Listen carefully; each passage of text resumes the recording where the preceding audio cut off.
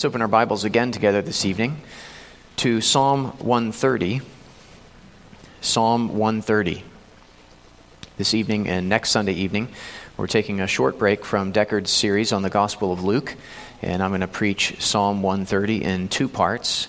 This evening we'll cover the first half, verses 1 through 4, and next Sunday evening, Lord willing, we'll cover verses 5 through 8. This is a psalm about being down in the depths of guilt, primarily because of sin, and also how to get out of the depths through prayer, through forgiveness, through waiting on the Lord and hoping in the Lord. And since we sin every day, sadly, and since we experience many other kinds of depths in the Christian life, I trust this psalm will be a great help to us by the blessing of God. So let's pray and ask for his blessing, and then we'll begin. Let's pray. O Lord, as we come again to your word this evening, we recognize that we need the help of your Spirit if we're going to rightly understand and apply your word to our hearts and lives. We admit that we cannot do it on our own. We don't have it in us. But you are sufficient. You are almighty and full of grace. And so we ask you to help us. We ask you to work in us and minister your word to our hearts. We pray in Jesus' name. Amen. Psalm 130, reading the whole psalm, though as I said, we'll focus on verses 1 through 4 this evening. This is the word of God. A song of ascents. Out of the depths I cry to you, O Lord. O Lord, hear my voice. Let your ears be attentive to the voice of my pleas for mercy. If you, O Lord, should mark iniquities, O Lord, who could stand? But with you there is forgiveness, that you may be feared. I wait for the Lord. My soul waits, and in his word I hope. My soul waits for the Lord more than watchmen for the morning, more than watchmen for the morning. O Israel, hope in the Lord. For with the Lord there is steadfast love, and with him is plentiful redemption. And he will redeem Israel from all his iniquities. As we look at verses 1 through 4 this evening, we're going to do so under the three headings that are there in your sermon notes. First, we're going to consider briefly the title of the psalm, A Song of Ascents. Then we'll look at verses 1 and 2, Out of the Depths. And then 3 and 4, Forgiveness and Fear. You can see there at the beginning of the psalm that the title of the psalm is A Song of Ascents. There's a whole group of psalms called the Songs of Ascents. It starts with Psalm 120 and goes all the way through Psalm 134, 15 psalms total. Charles Spurgeon called it the little psalter within the psalter. And each of these psalms has the title A Song of Ascents, and some of them also name the author, usually David. Our psalm doesn't name its author. Maybe it was David, we're not sure. But these psalms, these songs of ascents, as far as we can tell, were sung by God's people as they journeyed to Jerusalem for the 3 annual feasts, as they made the ascent up to Jerusalem. One commentator pointed out that Joseph and Mary would have sung these psalms as they made their way to the city with the young Jesus. And Jesus would have sung them himself when he went up to Jerusalem with his disciples. It's pretty neat to think about. So our psalm, Psalm 130, being a song of ascents, would normally have been sung by God's people as they made their way up to Jerusalem to worship God. And before we look at verses 1 through 4, I just want to say something briefly about singing, since the title reminds us this would have been sung. The people of God have always been a singing people. We are a people who sing to the Lord, especially corporately, as we've done this evening. And there are a number of reasons for that, but let me briefly mention 3. First, we sing because God has commanded us to sing. Sing to the Lord is a command we find again and again in the Psalms, often in our call to worship that's read at the beginning of the worship service. And we sing because we simply want to obey that call. We want to obey God's command. Sometimes when we come to worship, we may not feel like singing, But the simple reminder that we are commanded by our God to sing can help. You can ask him for enabling grace to obey that simple command from the heart. Second, we sing because God has created us to sing. He's given us lungs and vocal cords and a voice box and a mouth, not just for talking, but also for singing, and primarily for singing his praise. And third, we sing because God has redeemed us to sing. After God redeemed his people from slavery in Egypt and brought them into the promised land, it says in Exodus 15:1, "Then Moses and the people of Israel sang this song to the Lord, saying, 'I will sing to the Lord, for he has triumphed gloriously. The horse and his rider he has thrown into the sea. The Lord is my strength and my song, and he has become my salvation. This is my God, and I will praise him, my father's God, and I will exalt him.'" We are a singing people because we are a redeemed people. And we sing because we have something to sing about. So God has commanded us to sing, he has created us to sing, and he has redeemed us to sing. And so we sing.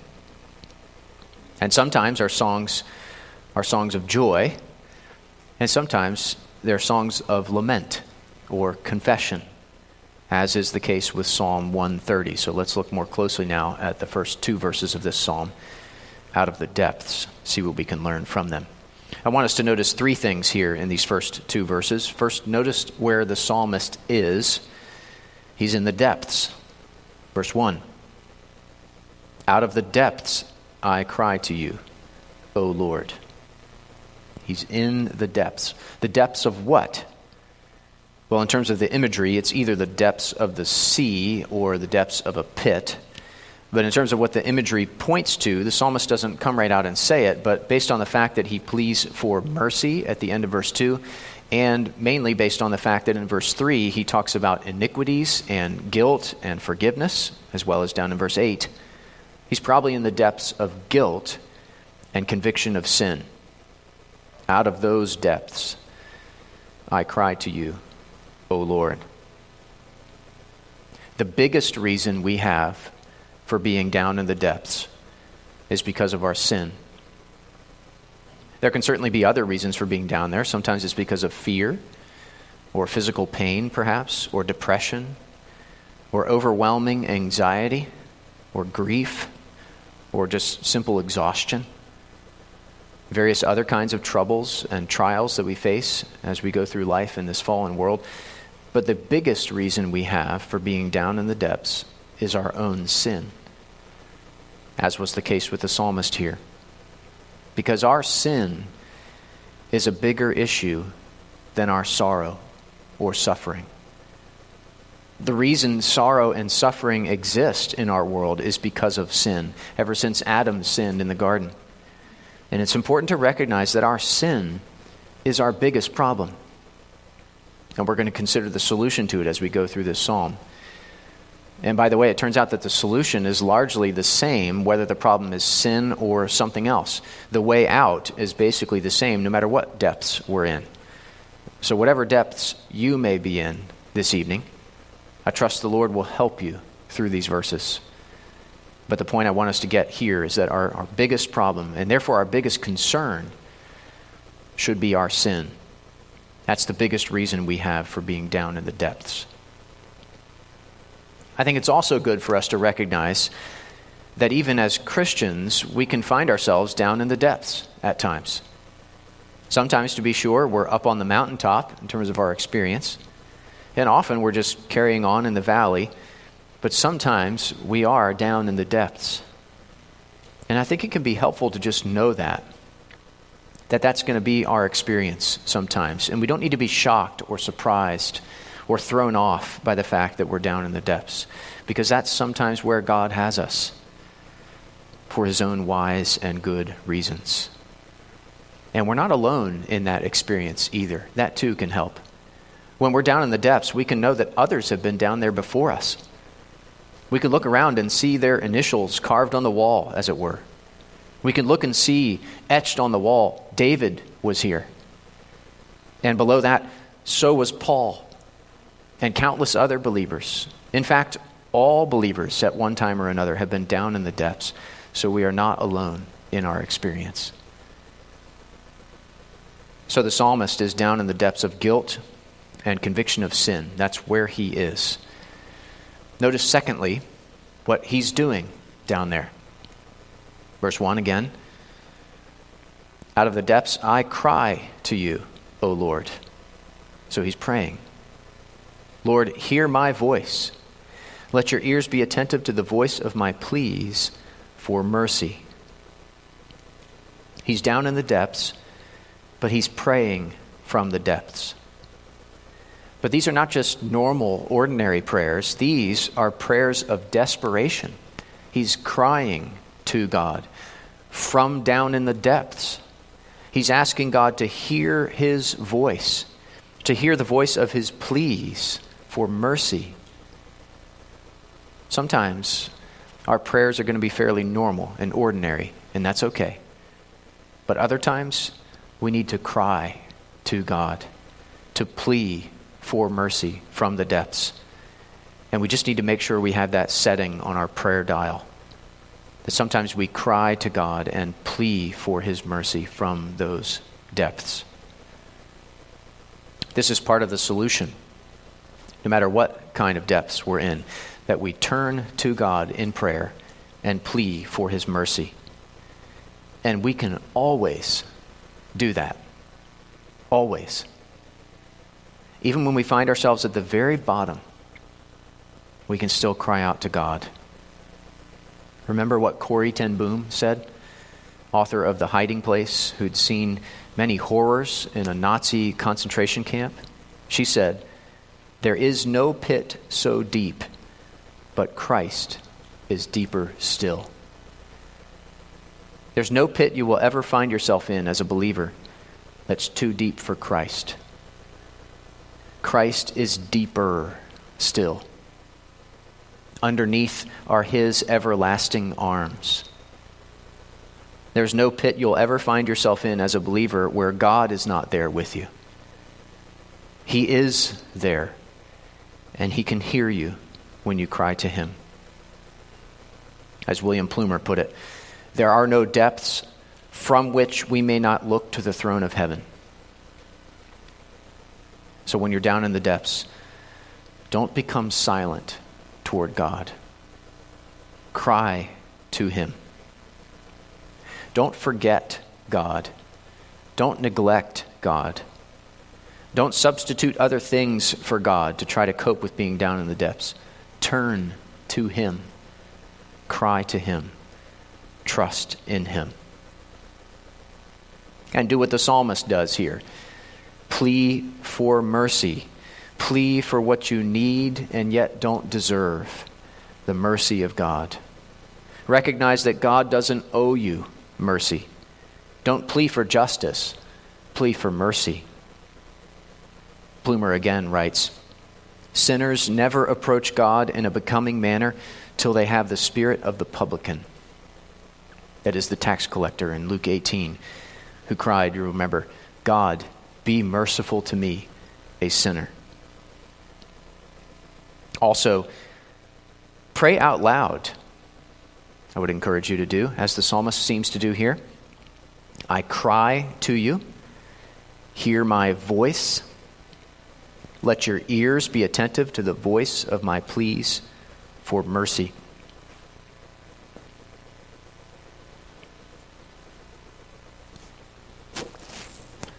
Pardon me. Well, I almost short out my mic with water.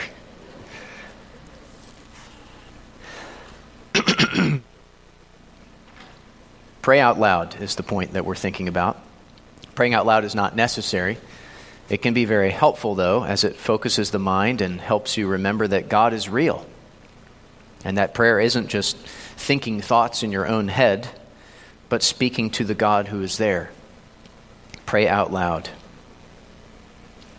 One more thing we should notice here in these first two verses, then we'll turn to verses 3 and 4. Notice what's implied here about the Lord.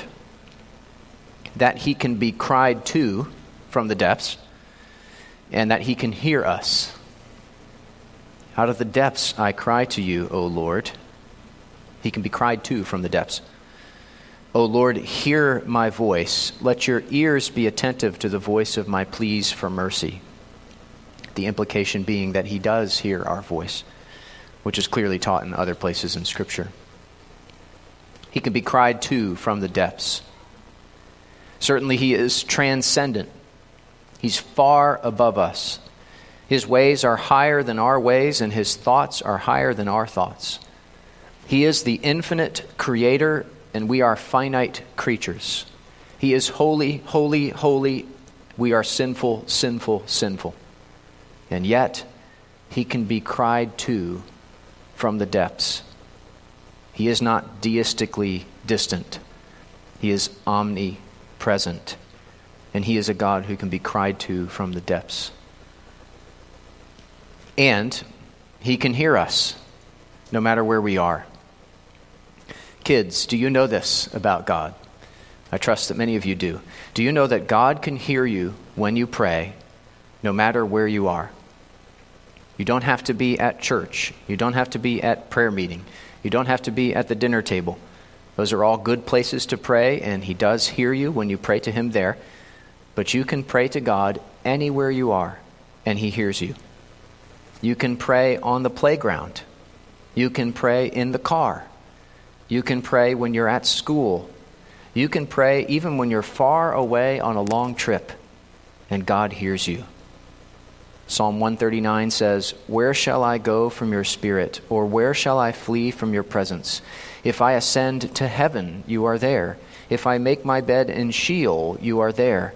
If I take the wings of the morning and dwell in the uttermost parts of the sea, even there your hand shall lead me, and your right hand shall hold me."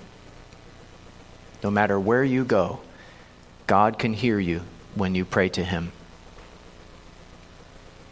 Well, the psalmist is praying to God from the depths of his guilt and conviction of sin. And in verses 3 and 4, he focuses on the justice of God and the forgiveness of God. First, in verse 3, he focuses on the justice of God. He says there, "If you, O Lord, should mark iniquities, O Lord, who could stand?" The implication being no one could stand. If you marked iniquities, if you counted sins, if you kept tabs, if you kept a record of wrongs, nobody could stand. Before the bar of God's justice, all of us are guilty. That's what we recognize in our first membership vow. All of us who are members of this church have affirmed before God and each other that we acknowledge ourselves to be sinners in the sight of God, who justly deserve his displeasure, and who are without hope save in his sovereign mercy. That's the first membership vow. We are sinners in the sight of God, not in the sight of the world, or in the sight of our culture, or in the sight of ourselves. Those things are not the standard of what's right and wrong. God is the law of God and the character of God. And we acknowledge that when we compare ourselves to that standard, when we compare ourselves to God, we are sinners in his sight. And therefore we justly deserve his displeasure, his wrath, his judgment, and are without hope save in his sovereign mercy, which we'll come to in verse 4. William Plumer again writes, "Who among men could abide the scrutiny of omniscient purity if the Lord should deal with them in untempered severity? The purest man on earth ought to acknowledge his entire sinfulness and dependence on the mercy of God." Have you ever stopped and thought about how many times you've sinned in your life? Sins of commission and sins of omission. If the Lord marked all those iniquities, if he wrote them all down, how long that list would be. But our problem is actually more than the sum of our sins. As our Shorter Catechism puts it, the sinfulness of that estate whereinto man fell consists in the guilt of Adam's first sin, the want or lack of original righteousness, and the corruption of his whole nature, which is commonly called original sin, together with all actual transgressions which proceed from it. So we've got Adam's sin. The guilt of Adam's sin is imputed to us because he represented us in the garden. Then we've got a corrupted nature, and then we've got all the actual transgressions that proceed from our corrupted nature. That long list of sins we've committed in our lives. So the list of sins, as bad as it is not the full extent of our problem. It's only the symptoms of the underlying disease, which is our sinful heart, our corrupted nature. We have Adam's sin, we have a sinful heart, and we have all the sins that come from our sinful heart. And in light of all of this, who could stand before a holy and just God? No one. But verse 4 says, with you there is forgiveness, that you may be feared. With the Lord there is forgiveness. With God there is not only the threat of judgment, but also the offer of forgiveness. That forgiveness ultimately comes through Jesus Christ. Only Christ can save us. There's only two options, really. One, the Lord marks your iniquities and then judges you for them in hell forever. Or two, the Lord marks your iniquities and then forgives you for them through Christ. Either way, the Lord marks your iniquities because he's holy and just, but because he's also gracious, there's an option for them to be forgiven. And that is offered to all in the gospel. It is offered to all who will repent of sin and put their faith in Christ for their salvation.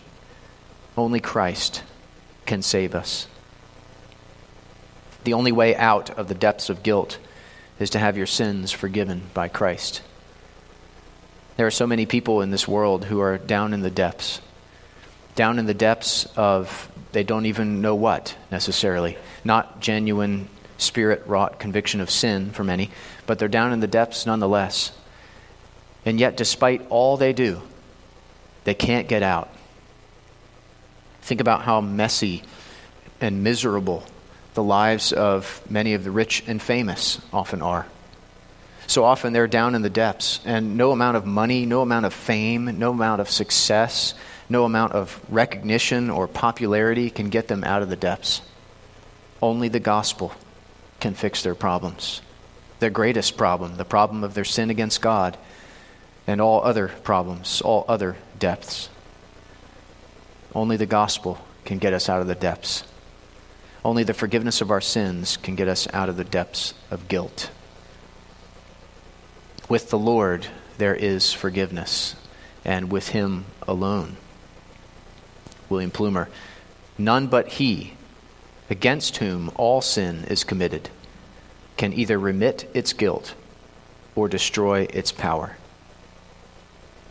No one else can save. Acts 4:12, and there is salvation in no one else, for there is no other name under heaven given among men by which we must be saved.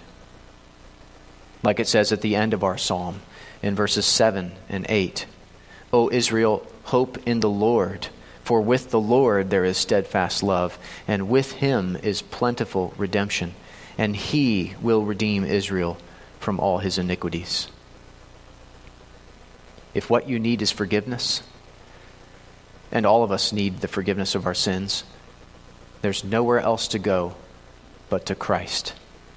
There's no one else to turn to but the Lord. And with him there is forgiveness, and with him alone. But there's a point to forgiveness, and it's mentioned there at the end of verse 4, that you may be feared. The point of having our sins forgiven is so that we would fear the Lord, so that we would walk in reverent obedience to our Heavenly Father. The point of having all your sins forgiven is not so you can just go out and do whatever you want because it's all forgiven anyway. No, the point is that you would walk in the fear of the Lord.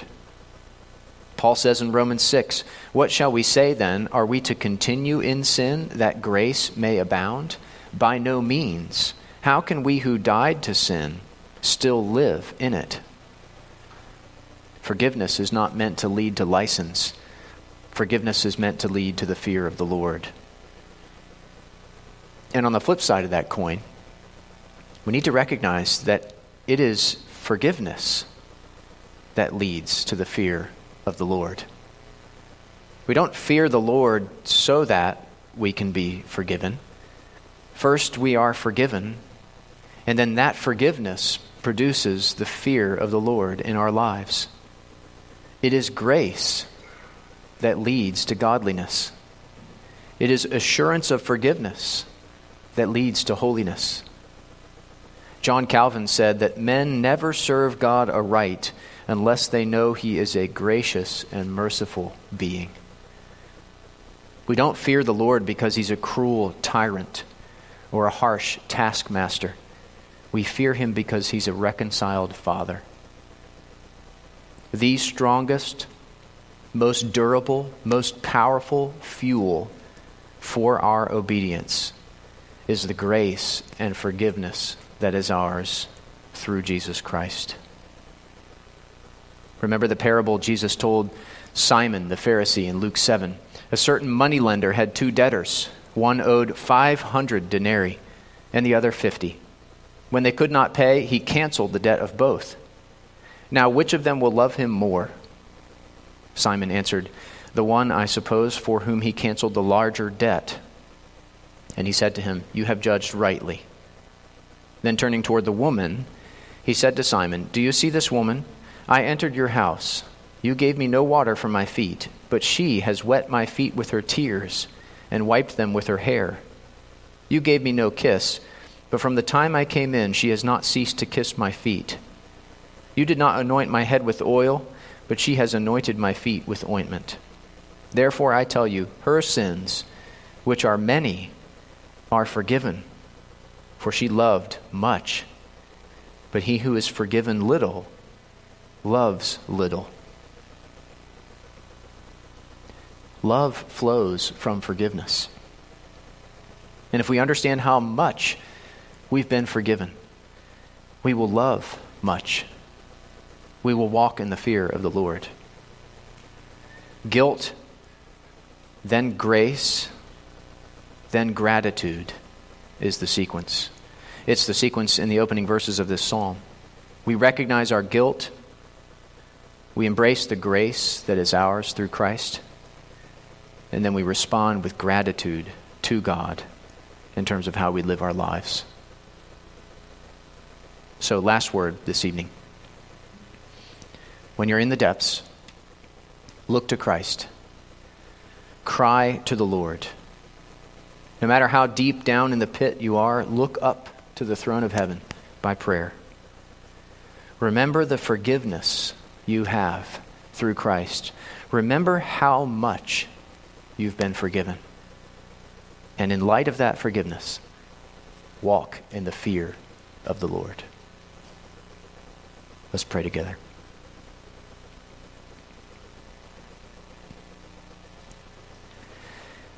Lord, we thank you that with you there is forgiveness. And we thank you for the forgiveness of our sins that we have through faith in Christ.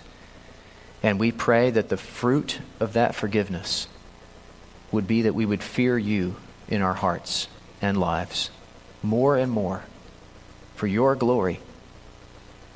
We pray in Jesus' name. Amen. Let's take a minute now during the meditation on the Word to think and pray about what we've heard, and then we'll sing together.